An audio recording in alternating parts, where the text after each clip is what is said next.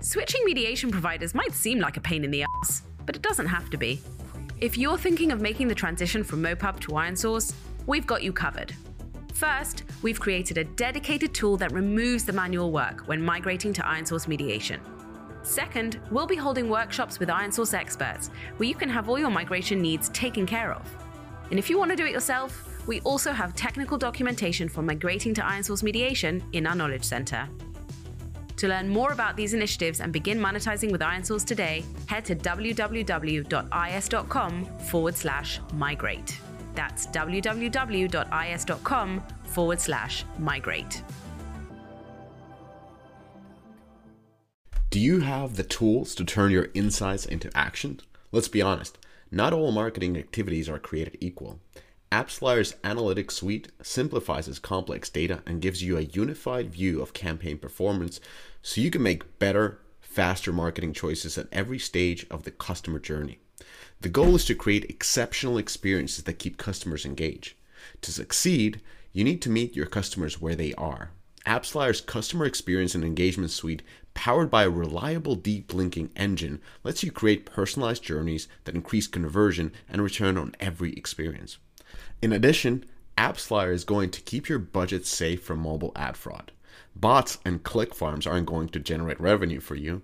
That's why you need a comprehensive fraud protection solution to make sure you're investing in the right channels and only measuring and paying for real actions. Are you ready to start making good choices? Great. Go to appsflyer.com and get yourself an attribution partner you deserve. This podcast is brought to you by Google for Games. It takes more than a collection of tools to help you bring your gaming vision to life. With cross-platform solutions that give you access to billions of potential players around the world, Google is your partner to create great games, connect with players, and scale your business. Visit g.co/Google4Games or go to the link in the podcast description below. And if you ask me, Google for Games is the destination to learn more about game solutions and latest research and insights from Google's gaming teams to help you achieve your goals. If you're not driving or working out while listening to this podcast, I really suggest you fire up that browser and check out Google for Games.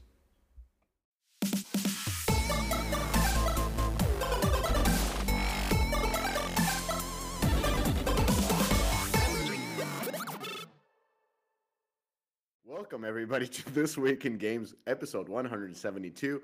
There's the whole crew, there's the Suf, there's the AT, there's the Kress, and myself, Mishka Katkov. Today we're going to talk about Ukraine, of course. We're going to talk about Playtika announcing exploration of strategic alternatives and Gabe Newell's take on the new metaverse. How are you all doing? I'm good. I'm doing great. I went to a bachelor party this weekend. Yeah, I saw it on Instagram. Dude, wait. I thought that was last week. How many bachelor parties are you going to? No, it was just this last weekend. I just came back. Dude, aren't those days over? How old are you? No, man, no. I'm 37, man. Well, his friends are already going on the second round, dude.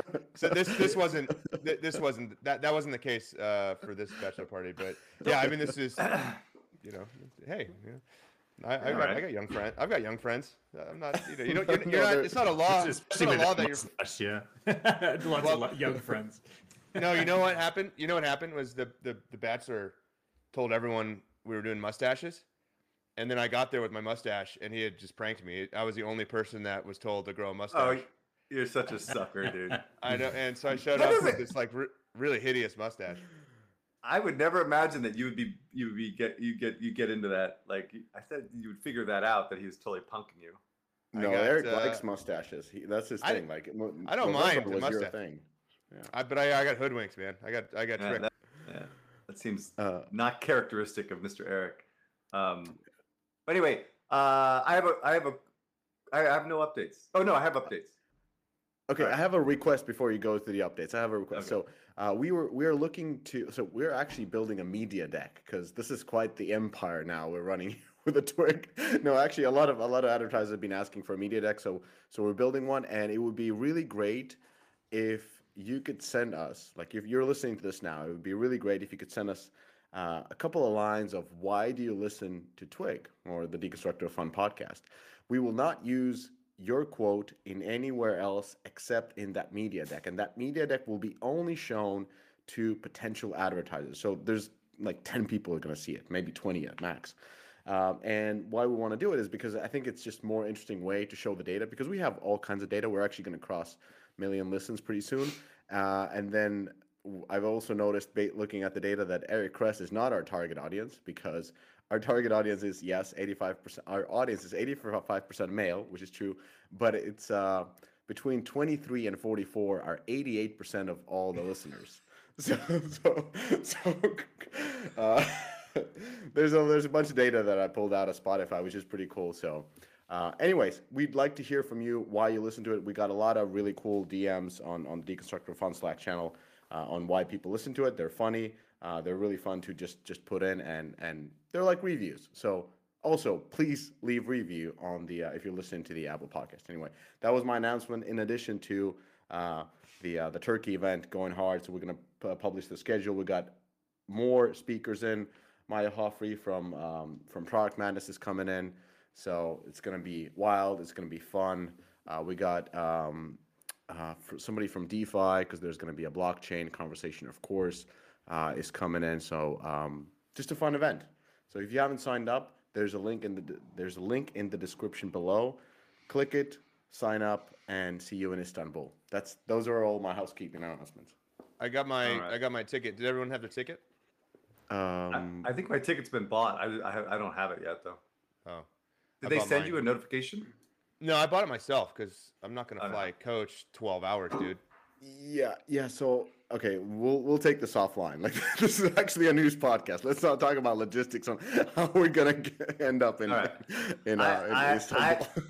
I have a quick correction from last week. I have to apologize to Mr. Jason Schreier for questioning his accuracy, because my sources pretty much confirmed that what he was saying is true, is that they are not going to have a Call of Duty in 2023. I still contend that may change, but from my understanding, that is actually happening. And you never really should doubt someone like Jason, because he always has things locked down when he puts things in print. And I think that's part of the big reason that Kotaku is such a pile of crap after he left. So anyway, he's a great journalist, and he seemed to have this locked down. So that's pretty interesting.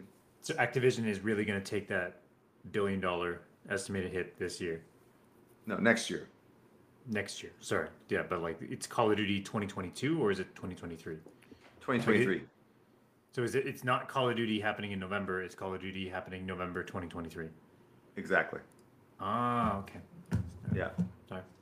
So that's a big thing. Now, in theory, they're gonna replace it with lots more live content and try to keep people engaged with Modern Warfare, right? That's coming out this year, but that's a big $1 billion matzo ball, coming out in 2023 that's going to be missing. But maybe a better way of managing the franchise going forward. And as part of Microsoft, it even makes more sense, right? Because they're not going to be reliant. They're not going to require having a game like that every year to maintain earnings as a public traded company, right? So with the combination, but the deal might not even be closed. Well, it might be closed by then. We'll see. The other update, I haven't touched Elden Ring. So at least I haven't quit yet, Mr. Adam, right? I haven't played and stopped. So I've been really busy with this I do a quarterly review for the execs at Warner. And so I've been trying to work on that and get prepared for that. And I just can't justify the time, which is a sad thing to say. But it's very likely I'm going to start playing that thing, play for an hour, and then go back to Destiny 2 expansion. Because everything I'm hearing about the game is exactly what I don't like about games. So yeah. How about you, Adam?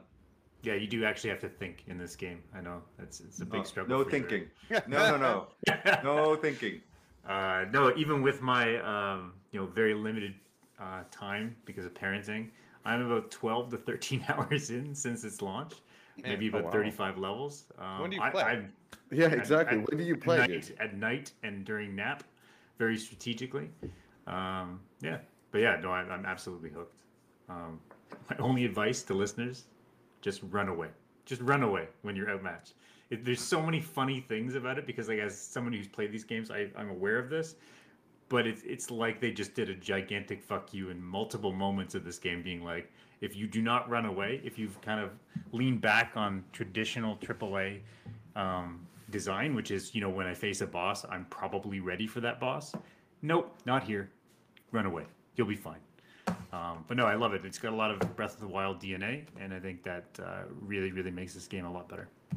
All right, I don't want to talk about this too long, but is there RPG elements in which you can level up and get more powerful than the content, and just barrel through it, or are you always at in a risky situation every time you have an encounter? You are always in a risky situation in an encounter because you do have to pay attention. You can level, the stats do go up, right? But there's very, very strong balance there to make it so that when you go up against the boss, right, there is never a plow over. There is no 2 hits, the boss is done. That never happens. Fuck that. Okay, that's okay. I can't do it. That's the nail in the coffin. I'm gonna try, man. God damn it, I'm gonna try. All right. Anyway, last thing, we're headed to LA over the weekend. The Big Made Hoops tournament.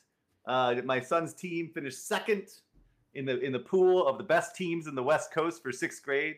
That includes Arizona, California, Nevada, Washington, and Colorado. They are facing a very tough team in the first bracket. We kind of got screwed on the placement, but if we beat that team, we should be in good shape. And I'm hoping they pull it out. How tall is your son? He's 12 and he's 5'11". He's a giant. Nice. Wow. When I think about where Eric's son is gonna play, I'm always thinking about Duke for some odd reason. I think because I watched the documentary of that whoever I don't know anything about basketball, but there was this Netflix documentary about some player who played in Duke who was like a major bad boy, a tall white guy who was bullying everybody. I was like, that's Eric's son. No, what's his name? Joseph Lin. Joseph Lin from the New York. Yeah. Oh my God, I'm such an idiot. So my wife is she's half Asian. My wife is super Japanese, super if I don't get A, I kill myself type person. And if and so there's no way he will ever play professional basketball unless he finishes his degree at Harvard, right? And that's exactly what happened with Joseph Lin, right? His white mom would not allow him to play and get drafted until he finished his Harvard degree. And so that is the future for my son. So Duke is Ivy League, right? No, it's not Ivy League. No? Oh, okay. Well, I'm sorry. Okay. And if I offended any Asian people, I apologize, but that's the way we're rolling. All right, moving on. All right, got good news and then kind of a little bit of a hard one. So, good news. Next, Netflix announces that it plans to acquire Finnish mobile game company Next Games. So I don't think there's going to be any issues there.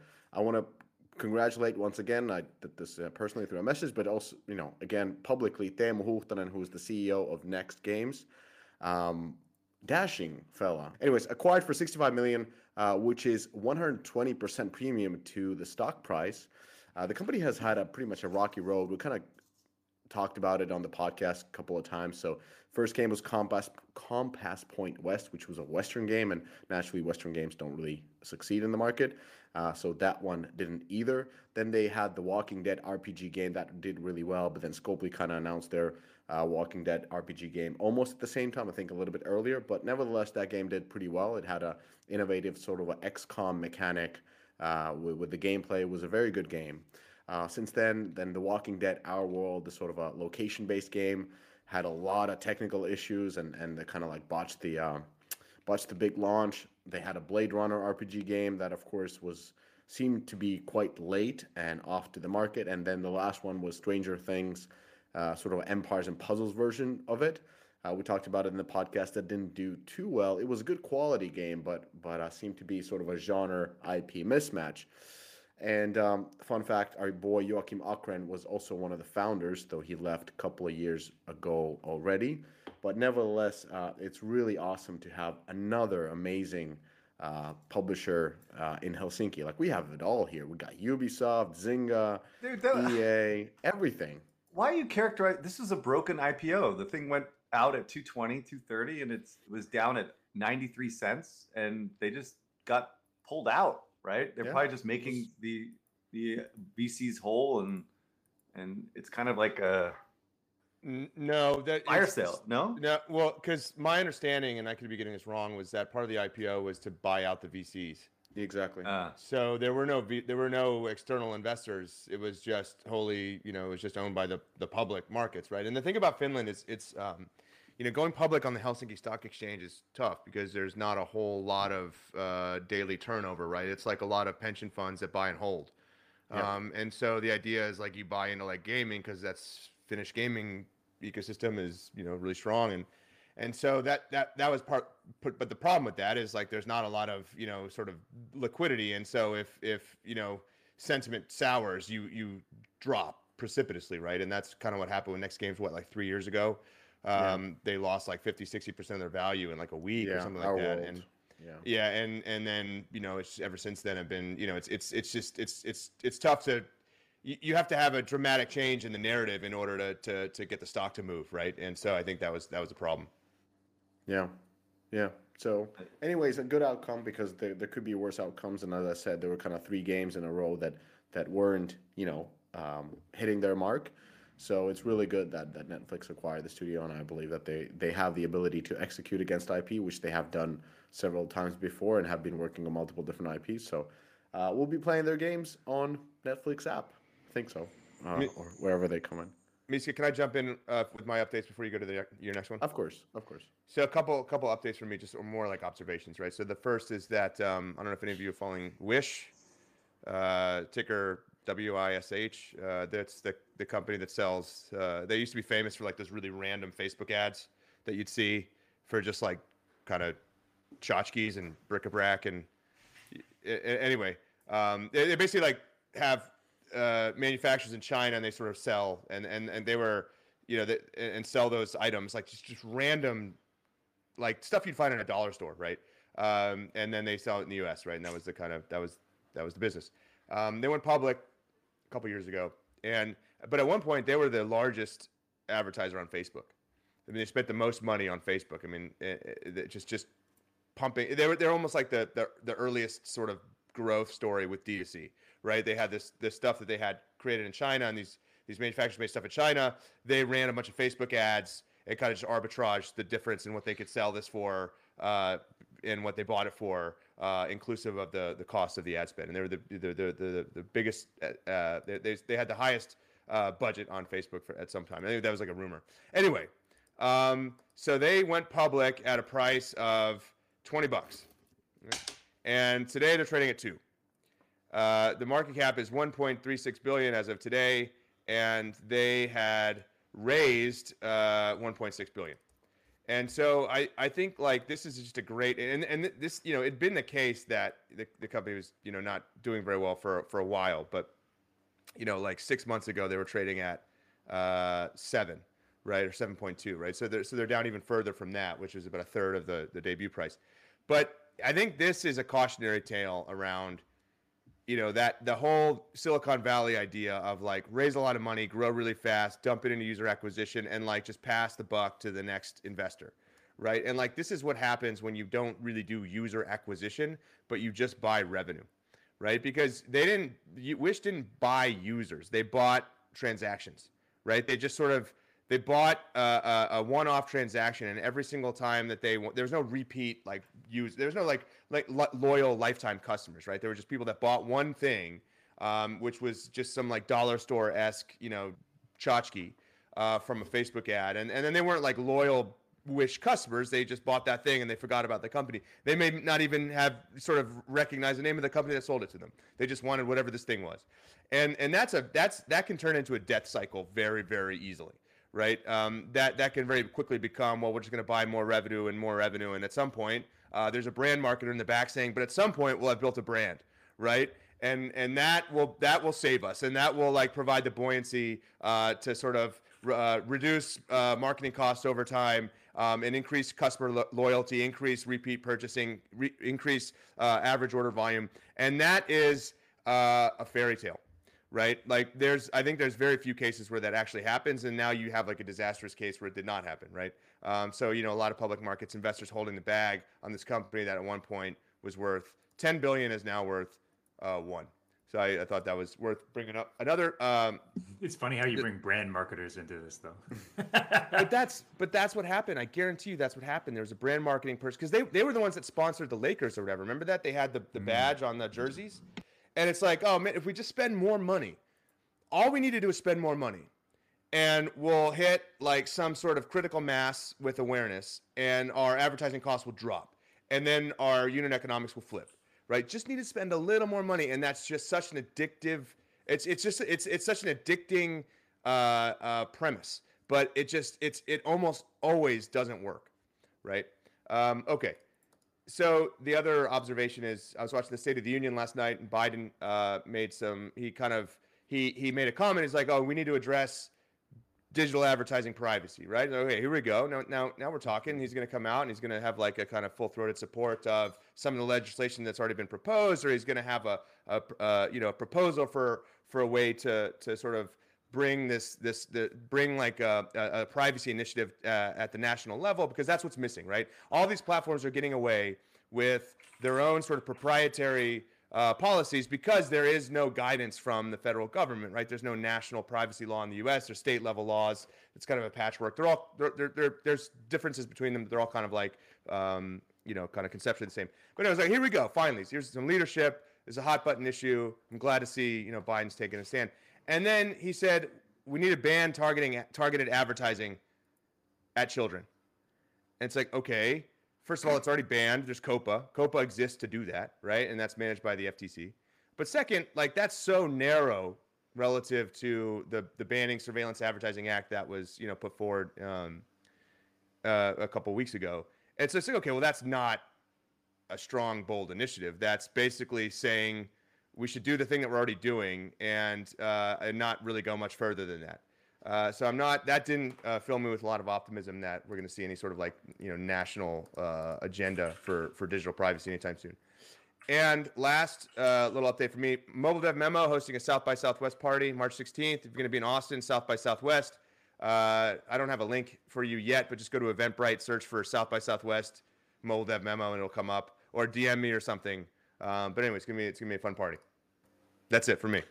I moved my updates to the end. I don't want to down everybody with Ukraine. So those who are interested in Ukraine stuff and the impact of that in the industry, just listen to the end of the podcast.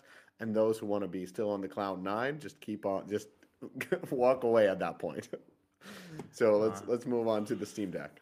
Yeah, let's get into Gabe Newell's press tour. Gabe's been on a press tour supporting the Steam Deck, which just launched. It's actually, he's been opening up about a lot of things, not just Steam Deck. Also talked about NFTs, Metaverse, Game Pass, etc. So my quick takeaways from reading all the press relating to the interviews, like on Steam Deck, I'll do this quickly because I know, Eric, you hate this, so it's fine. Critical reviews overall have been mixed. I would say leaning positive. Negative, it just feels like there's a lot of overhauls still being done to the UI. And while it's very, very powerful and very customizable, it doesn't necessarily mean that out of box it works with all the different games. The positive has been just how great it is to play Steam titles on the go with a fairly large mobile console still, but still being able to customize pretty much everything, and surprisingly modern titles, including things like Elden Ring. Elden Ring is actually running okay on the console. I'm getting one.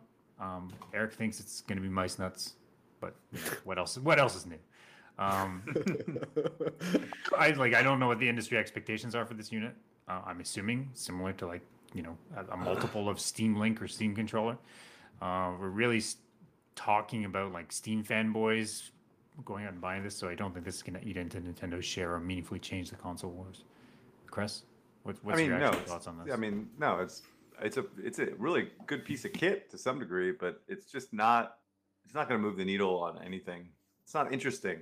It's a very rare use case of wanting to play core games on the go, and not take advantage of an insane PC rig, right?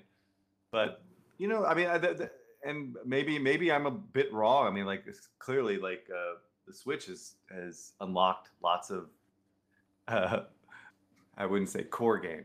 See, that's the thing. Is it's the type of content that is available on the Steam.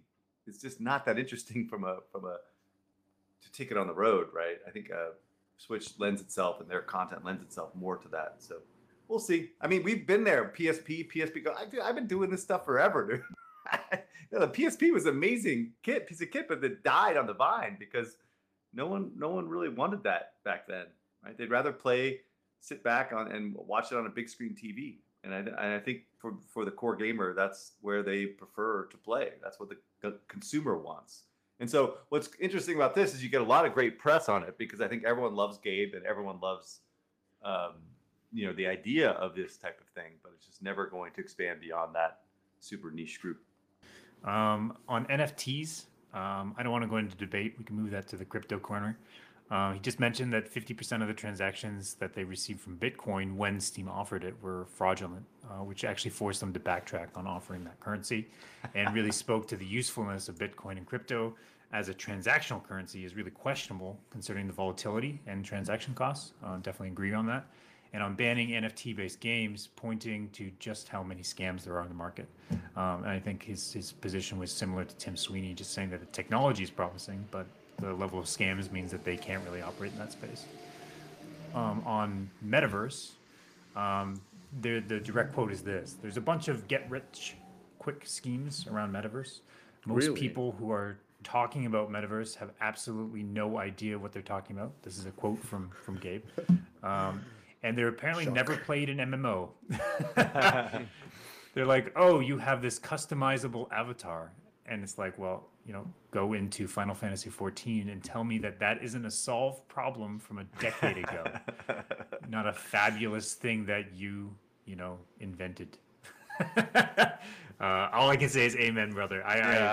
Man, good for him, dude. But I don't understand the get quick rich scheme comment. Like, are there any with crypto and NFTs for sure, but the metaverse, the get rich quick schemes in the metaverse? I think it's like get investment quick. Yeah, schemes, maybe. Right? Yeah, I would like nobody's getting rich off of metaverse stuff. Yeah, just funding companies based on it. I will say that it's a bummer if Gabe Newell absolutely eviscerates an idea of yours or a concept you're championing, because that guy is brilliant, right? I mean, that's not it's not a fun experience, I think, if Gabe Newell's kind of attacking. Really?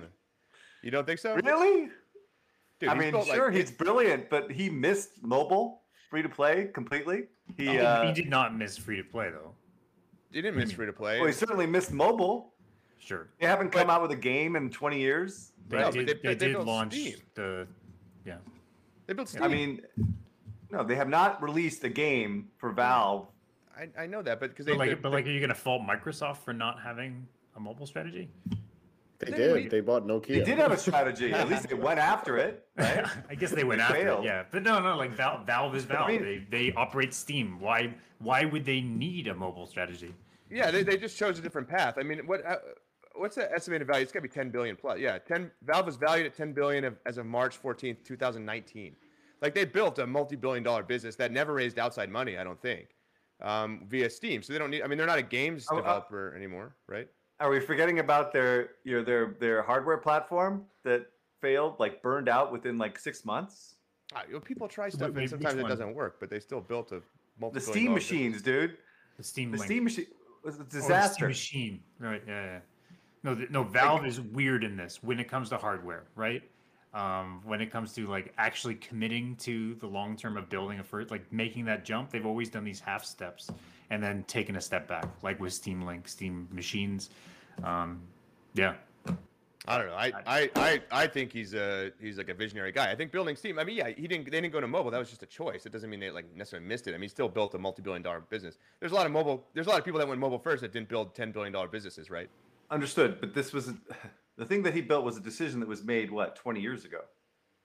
Well, yeah, because they built Half-Life, right? I mean, that was the game, but then having built the Steam platform, I could see just saying, look, the Steam that's what I'm saying. The Steam platform was built 20 years ago. Was it that long ago? It's a long time ago. At least it mainly got traction through Counter-Strike, no? Counter-Strike and then Dota. Yeah, and then all right, moving on. But 18 years ago. 18. 2003. But Sufra, did you have any comments on the metaverse comment, or is that it? I don't know. I mean, I feel like the thing is, if you look at this as, if you say metaverse equals VR, or if you say metaverse equals in-game social environment, like I think you kind of miss the core concept, right? And I don't want to like get into like a metaverse rabbit hole, but well, anyway, I'll skip that. It's not interesting. But I think like if you just look at the metaverse as being like, hey, there's a game and you kind of like bring your social life into it, that's not the metaverse. That's not what anybody is championing as an idea. I guess I have issues when people are championing basic MMO concepts as a brilliant new idea. And I think that's what spoke to me in this quote. Not that, you know, we're dismissing that there will ever be something like a metaverse in the future, but I think very likely moving forward, it's going to look more like an MMO than it is going to be some brand new thing that somebody's never seen before. I don't think it's metaverse is not game. It's not a games concept, right? A metaverse is like a sort of like holistic digital representation of your life, and you can game there, you can work there, you can, you know, you meet new friends there, you can go on dates there. I mean, that's what's being proposed. It's basically like a digital parallel to your life, and that's a place where you can also live like a real enjoyable, like meaningful life. Yeah, but what I'm saying, and I've been saying this for a while, is that's a fucking bullshit definition, because that's never fucking happening, right? That's happening like 100 years from now, maybe, right? That you have like some ubiquitous like platform in which everyone is participating and everyone is using, you know, plugging in with their whatever. That's not happening. All what's happening is that we're building out metaverses for different audiences, and the metaverse has been around for a while, because in World of Warcraft, it's like the Rec Room guys, right? Now, I think their product is good and they're doing whatever. Dude, people have been doing that shit for decades in World of Warcraft, getting together and shooting the shit around like, you know, places in that world, right? It's like there's nothing new in that design. It's just the way it's packaged and who it's trying to appeal to, maybe. But anyway, I think all these things are metaverses, and I agree with Adam that, you know, trying to define it in something bigger than it really is just nonsense. Right? Well, it's. I think when I partially agree. I think when people are clearly just building an MMO, and they try to position it as something much bigger than that, just because they use the word metaverse, that I think that's probably what he was alluding to when he talked about get rich quick schemes. It's like, well, okay, I'm obviously building just a game, but if I position it as the metaverse, and that's a sort of buzzy, you know, sort of kind of idea right now that makes investors excited because it seems like this big, you know, world-changing concept, then that, yeah, I could see that as being like, well, you're raising at an outrageous valuation because you're positioning this as something that it's not. And like, I totally agree with that. But I think like if you could genuinely build towards a metaverse, there's like a lot of value to be unlocked in doing that. Right. But I also love the comments that he had about Neil Stephenson, because he's like the personal friends. And he said, you know, like this guy is just bummed out that this word that he coined got like co-opted by, you know, companies that he probably doesn't really like, and projects that he doesn't really like. That's kind of a funny thought. What I actually found most useful or most interesting from the press tour was 2 points. One was that Valve just doesn't give a shit about Microsoft and Activision deal, or Sony and Destiny, or M&A in general. Basically citing that M&A historically in games has been extremely difficult, with many devs actually going back to independence, like in the case of Bungie. Is likely not going to be worth the price. Valve's position in the market really is unchanged despite Microsoft's moves. So Valve's history with M&A, is, in my eyes, has actually been really, really smart, right? They picked up Kim Swift's Portal game, Dota mod, Counter-Strike mod developer, like really, really early games that obviously showed a lot of promise at that time, and then just, you know, picked up those creators, gave them the scale and the resources they need to grow that title, and really like Portal, Dota, Counter-Strike all are at Valve's scale now. But of course, this doesn't really, this isn't quite repeatable, and is very, very intermittent, right? It takes a long time between each one of these blips that can become the size of Dota or Counter-Strike. But then you compare that to acquiring Call of Duty and Blizzard, right? It's very, very different. Number two, the second thing was, you know, what does Valve look like when there's something like Game Pass growing in the background? And they talked about Game Pass eventually coming to Steam, and that actually Gabe is open to it. This is very likely, hey, we're open to it, but we actually haven't figured anything out. So I'm just going to look like the good guy here. Valve is also notoriously not top-down, so this is likely just Gabe, just ranting and just thinking about it, not that the hive mind has actually made up their mind. But really trying to think through the logistics of how would you ever get Game Pass onto Steam and making this work for both parties is pretty hard to see. Steam currently allows third-party developers to offer subscription and their benefits on Steam. So, for example, EA Play is on Steam, which is roughly $5 a month. You get trial periods for new EA games, in-game rewards, access to old titles, and 10% savings on digital purchases.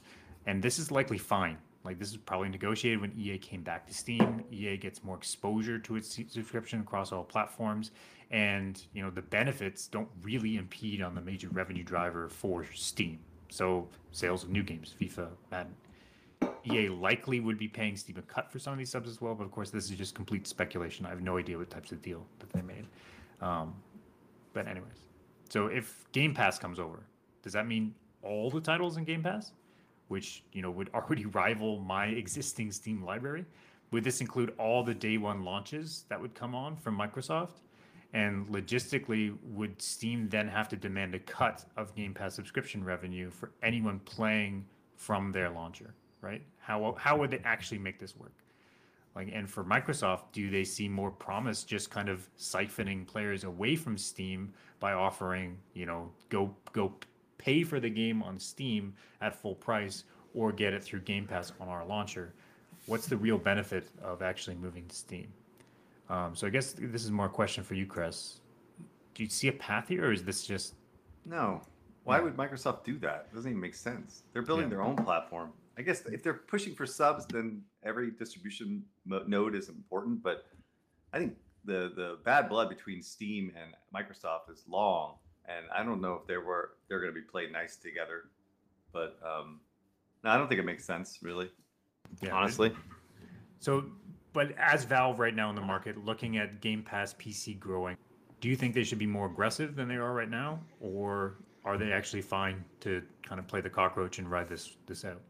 Well, I mean, they didn't have the content strategy to execute against something like this, and maybe they can get enough partners to put something together, but not like a new game service, right? So no, they can't. Yeah. No, definitely not be aggressive and then build their own content subscription. I don't think that makes sense. Right. Like they could build a subscription service across all of their free-to-play titles, but then it's the same thing as EA Play, right? Yeah, how does that even add any value? If it's not new games, that's not really valuable, right? If it's just catalog, did we talk about Sony's announcement? I can't remember. Which one? Sony's announcement about what their subscription thing is. It's a joke. It's a fucking joke. They're just repackaging their existing subscriptions in the most obscure way possible. Sony friends out there, just stop making it so freaking complicated, right? Have two subscriptions, one premium, one not. End it, right? Why do they have their third one that makes no sense? So anyway, those are irrelevant. Like, that's not what we're talking about with Microsoft. Microsoft is building a content subscription that's super compelling with lots of with new content coming and then continually deliver on it. Having old games and free to play or all this other crap you're talking about, I don't think is really all that interesting. But as Valve right now, you have Game Pass coming up on the side. Likely is siphoning off sales, siphoning off players. Do you do anything about this?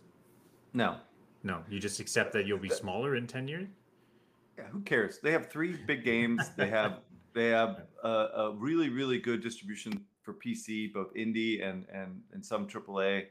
Like, that's the thing with Valve. It's like Valve has basically used this as his piggy bank for a long, long time. Like, they're not really strategically focused on aggressive growth. They're just basically maintaining their fiefdom, right? It works for him. I think that's all he wants. He's, how many times people have tried to acquire him?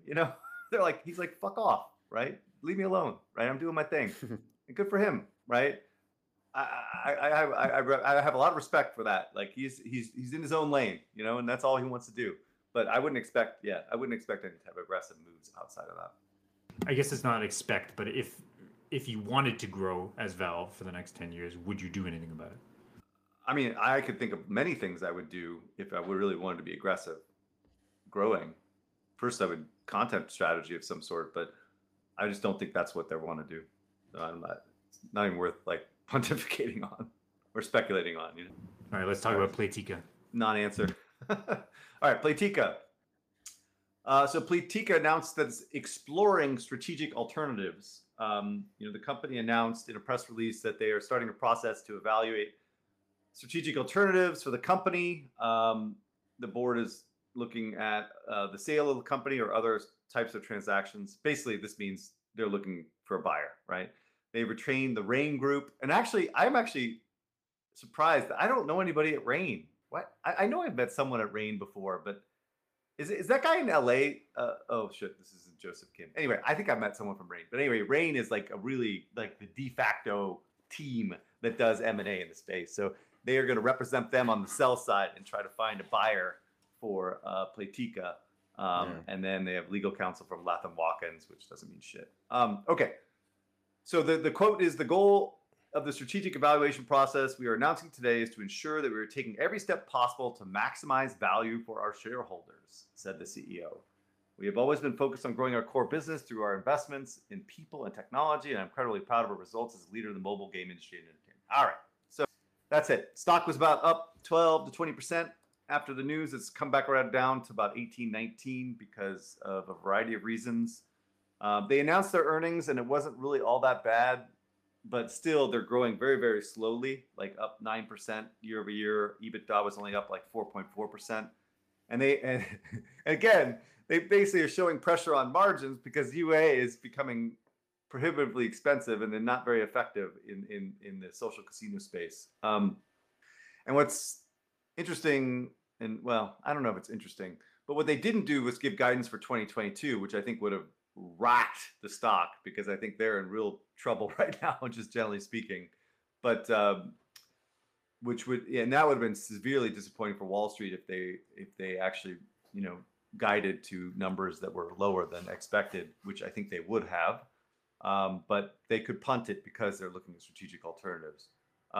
So, I mean, at the end of the day, this comes to, fundamental changes in the business that these companies really can't control. And when Apple pulls the rug from under them in terms of UA, this is what happens, right? I think this is another victim of Apple's malfeasance. And, although one could argue that this, and I think I've made the argument on the podcast before, is that this type of company should have never been public to begin with, right? They are far better as a part of a bigger company than they are as a standalone company because they are completely almost 100% reliant, or 85%, I don't know what the percentage is now, on social casino, right? And so having a one genre company is not very smart from a long-term perspective on the public markets. But this was part of the fervor and the craziness of the last couple of years with all these companies going public that we're talking about. Next, that other company that Eric was talking about, and then all this,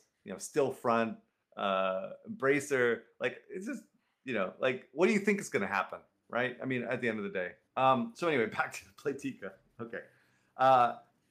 So my fundamental thinking here is that they are seeing the same headwinds that Glue did, that Zynga did, that SciPlay is going to, and they're all like basically realizing that the future does not look as bright as the past, and now let's look for an exit. And the way these acquisitions happen with Glue, as I've said many times with Glue and Zynga, is they are now part of a bigger company that basically absorb them and have some kind of multiple arbitrage that adds their revenue and earnings and lets them be an independent entity within those companies, and it's more valuable there than it would be as a standalone company. So that's what's happening, right? And a lot of this has to do with the dynamics in the market. A lot of it has to do with that, Apple's, insane policies, insane privacy policies, which are going to likely continue this year. And so everyone's starting to see, like, Google comes on board, Apple's going to be pressured to get rid of fingerprinting, and like the whole thing is going to be a fucking mess ultimately. But so anyway, I think that's it. This company does not. Oh, sorry. In terms of who would buy these guys, that's actually, I forgot to write this down. So the fundamental problem with Playtika is that they are a social casino company. So many companies are just kind of objecting to social casino in general. So it's not going to be an easy sell. Like Zynga has part of their business in social casino, but majority of it's not. So that's a little bit easier to digest. So for instance, EA has never wanted to get involved with social casino, which would be a potential buyer for these guys. and other companies, kind of object to that whole business. So I don't really know, and everyone keeps asking me who are the buyers here. I actually don't know. I would actually Aristocrat would be one, but this is too big for them in theory. I think so. In theory, I don't know. It's pretty big, but Aristocrat's a big company. It's possible. That's the only one that I could think of. Yeah, this kind of, this kind of bleeds into what I'm going to talk about next regarding the Ukraine, because there's going to be a lot of impact that, not only on the whole world, but also on the game industry as it is. So, if you will, I will talk a little bit about the Ukraine war's impact on the games industry, because I think it kind of ties into the Playtika deal to some extent. So before we go into that, are there any other buyers that you guys can think of that makes sense? Take-Two would Take-Two bolster? No. They're too. They gotta do with what they have. Like, they can't chew gum and tie their shoes at the same time. What are the fuck expressions? It's it could. Anything, Eric? They're too big. I mean, maybe private equity, but that's big for private equity. 7.7 billion right now. But just pointing out that the stock was at like 30 right before last earnings, and then it dropped to like 22 in a day, right? And then it continued to decline. I don't. Yeah. So they're now at like the 8. They're down today another 3%, so like 19 right now. I mean, it's just like it's a tough road ahead. It'd have to be someone like very strategic. 7 billion is a lot, though. It's just very expensive for a mobile only company. And like, well, who still needs a mobile asset, right? I mean, it's a little late. It's a little late to the party. Yeah, and I think if some of the Asian names were still active at this level, like Tencent, Netmarble, NetEase, whatever, like that's possible. But even then, this business, like social casino, doesn't even exist outside of the U.S. and Europe, right? It's not U.S. mainly. U.S. mainly. Yeah, and so it's like, I mean, it's a way of getting into this business, but it's expensive. But that's obviously tiny for someone like Tencent. But I don't know I think Rain has its work cut out for them. How about that? Well, what I could see them doing though is pairing off some of the assets, right? So because they've acquired a number of studios, right, in the last couple of years, a lot of which were not core to the social gaming business, and they might just split off some of those assets, and then the core social casino piece maybe is digestible by a bigger company. I don't know.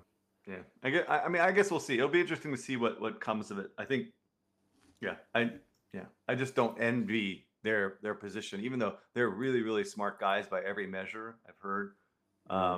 It's just that the market moved against them, right? Without a UA, correct me if I'm wrong, Eric. If you can't target, so the one stat I heard recently, I keep thinking I'm repeating myself, but in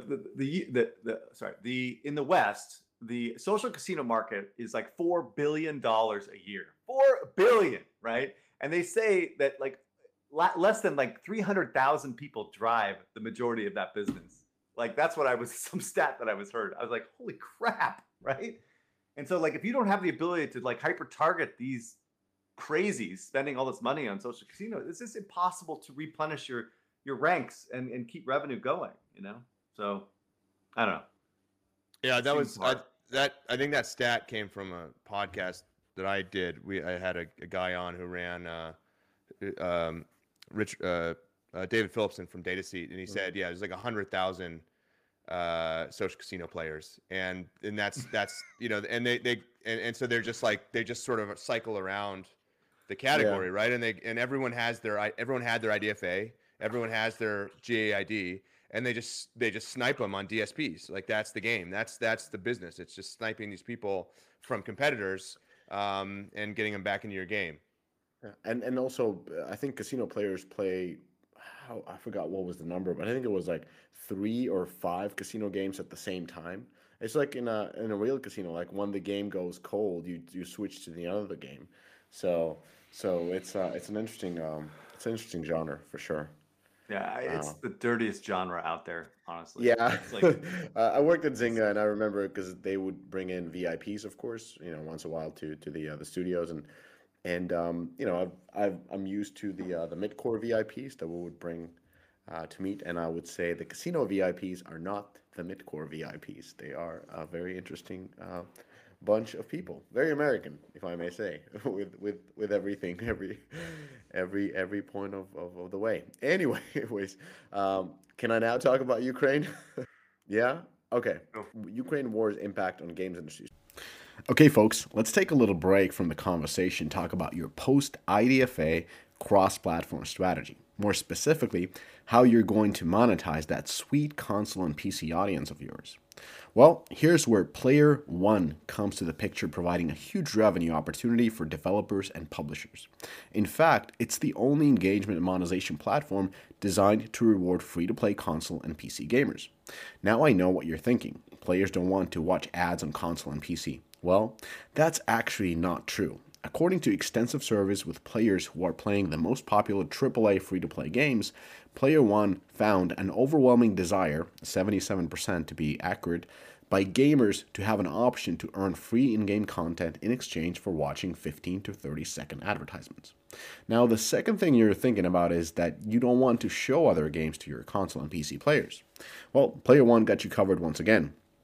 Firstly, the platform lets gamers decide if they want to watch TV quality brand sponsored videos inside their favorite titles in exchange for cool in-game items and awesome content. Secondly, as I said, Player One's inventory is purely of TV quality brand sponsored videos, so you won't have to worry about churn or build segmentation profiles.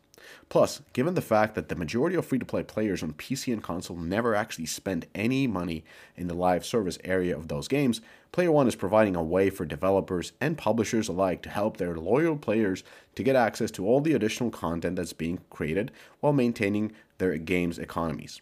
Player One is fully optional for players and completely respectful of game flow. And for developers, Player One has been proven to drive retention, lifetime value, and additional revenue, all while maintaining monthly active users and reducing churn. Everybody wins with Player One. Gamers unlock immediate rewards, developers enhance the playing experience and generate passive revenue, and brands connect meaningfully with the most passionate audience in media. Visit playerwon.com to see how it works in practice, or go to the link in this podcast description below. Now back to the episode. Then as a context, I have to say that my father is from Russia and my mother is from Ukraine. So it's a very sad and some, I would say emotional topic for me. It's been kind of hard following the news since I've been in Ukraine multiple times, and I know those places where which are being essentially bombed down. So what's happening is horrible. I think nobody can deny that. And I think what will happen next in Russia will likely be even worse because, it's not the first time when people die due to the wrongdoings. And with these sort of economical, unprecedented sanctions that are being set, it could be, a very, very sad situation. Major depression, through that, hunger, lack of medicine. Anyway, I don't want to talk about all those bad things. And then there's the butterfly effect overall, with massive impact on energy prices that we're going to see soon in Europe as well as other places. Wheat is huge export actually from Ukraine as well as from Russia, so that will hit significantly, especially Africa and Middle East. So there's a lot to play here. Not to mention all the loss of human lives. I want to say that it's amazing to see a lot of support from game companies, of course from other companies and people as well. But just to name a few, Embracer Group has said that they will donate $1 million for charities providing aid to those impacted by the invasion. And it's really cool that the CEO, Lars Wingefors, will also match this donation from his own money, pledging another $1 million to support Embracer's employees and contractors who are directly impacted by the crisis. Digital Extremes, the company behind Warframe, also donating through Canadian Red Cross. Ubisoft is providing housing in neighboring countries where teams and their families can take shelters. CG Projekt is pledging money. Wargaming has paused all advertising in Ukraine and donates $1 million to Ukrainian Red Cross. And there's many companies. And I think if you're a company, you should follow the examples above if you have the means to support this. And these are very tangible support and much needed. I think the companies that are only like publicly condemning or taking action against Russian players, which I've seen also being discussed, are, in my opinion, just wrong because the actions that support Ukrainians is what counts. And I personally salute all the companies that have rallied to help the Ukrainians in need rather than condemning, you know, that's the work of politicians, and it doesn't help anybody on the ground. So let's talk about the impact in the industry. Now, Ukraine and Belarus are both hotbeds for game development. There's local companies like GSC Games who are behind, the Stalker franchise. There's countless of different outsourcing partners, Roommate to name one.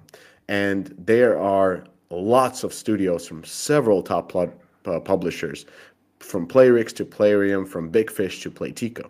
For example, Gardenscapes developer Playrix has detailed the measures that it has taken to support more than 1,500 of its staff in Ukraine. And as an example, they, as of Thursday, in February 24th, all employees in the region have been on paid leave. Several 24/7 hotlines have also been set up to assist with financial aid, legal support, relocation, and more. As of today, all these companies are focusing on helping people, and no one is thinking about tomorrow, let alone the next month or a quarter, which is the right thing to do. I'm not a geopolitical expert, as everybody understands. I think there's kind of three outcomes on a high level from this war. So one is Russia basically conquers or annexes Ukraine, and that leads to these massive sanctions continuing. There's a guerrilla warfare, there's exodus of populations, all around horrible thing. The second scenario is Ukraine gets a defensive victory, loses some areas, but stays independent. But as we've been seeing from the news, Russia is essentially destroying the country's infrastructure, and there's been some words basically, if we can't have it, then we're just going to leave a pile of stones here. So that's also not a positive scenario. And of course, the third scenario is the media warmongering reaches a point where NATO helps Ukraine. We're all in World War III. At which point I'll be rejoining the Finnish Defense Forces in my capacity as a second lieutenant in Jaeger anti-tank infantry. Very much hoping that the Defense Forces would consider me in a different role, maybe a propaganda division. I'm pretty good at podcasting and blogging, so I haven't shot a bazooka in 15 years, so maybe not that, but whatever you guys need. So imminent future for game companies. I think number one is Israel game companies and tech sector as a whole is, pardon my French, fucked. A lot of Israeli companies are severely invested in Belarus and Ukraine with both direct and indirect workforce. To some estimation, between 60 to 80,000 developers work for Israeli tech companies. As we know, Israel has an incredibly booming tech scene, and with a lot of Russian Jews, they've been able to set up locations in the same time zone with Ukraine and Belarus, and through that have been extremely successful in scaling up their operations. Now, with both Belarus and Ukraine being sort of out of commission, I mean, Belarus is still working. We have our company, for example, has people there, and it's still working. But if the banking system is getting cut off, you can't pay them salaries, and that's not good. And anything can happen in the next weeks or months. I think the biggest winners, if we can talk about winners in this type of situation, are, of course, India, Southeast Asia, and China. I mean, there's a lot of existing game development studios with several outsourcing companies. I think their contracts will get significantly increased. I bet that at this point, there's a bunch of Israelis already making deals with you name it, Indian studios and all of these Southeast Asian studios just to offset and de-risk their operations, because of course they're helping their employees in these countries, but they also need to produce more content to stay alive and stay afloat. So I think that's the next step. I also believe that a lot of Russian game companies will relocate to Asian countries. I think if these sanctions are unheard of, so that leads to the collapse of the whole Russian economy, and the Russian teams and Russian people as a whole are, I don't believe they're in for this war. They don't have any clue what's going on. It's I've talked to some people there, and they don't see any news. It's all about state media. Everything is censored. They have no clue, and they're definitely not those who understand anything are not for the war against Ukrainians. Now, when the economy collapses, I think there's these studios will be leaving and relocating to Asia. I think that's the Malaysia, Indonesia, Thailand, Vietnam. I think a lot of Russian studios will relocate there and continue development. I mean, they have the means and they have the resources, and I think any country or any governor or any mayor that welcomes those studios is well off, because they will essentially bring in a booming gaming sector or a start of a gaming sector in their country. So I know it's a business podcast. I don't mean to be insensitive by talking about, not talking about the loss of human lives. And this is definitely something that is not keeping me very happy. It's a super sad thing. It's super sad to read the news every day, and just trying to analyze of what the impacts of this war will be, assuming that it doesn't escalate more from this. Any thoughts? Yeah, not sure we can really add No, much. just a crisis situation. Really, really upsetting to watch it unfold. And let's hope it gets resolved sooner rather than later in a diplomatic and peaceful way. Although that train may have left the station. I just hope the best for all Bummer of a the note to game end the podcast on. Yeah, I'd say so. all I the hope- best for all the Ukrainian game developers out there, right? There's incredible talent in that country. It's and making sure that they can all find Kind of find a no-win safe place. situation, but Right. Yeah. all right. let's just hope they can keep their country and everybody. So if there's a ways to support Ukrainians. I'm gonna add actually links below in this podcast description for verified ways for you to support Ukrainians who actually need your support. So on that unpositive note, I'm sure we're gonna return with a more positive podcast episodes, unless I'm sent to war. But in that case, I'll listen to this podcast from the front. but everybody have a good week, safe week, and yeah, it is what it is. Yep. See ya.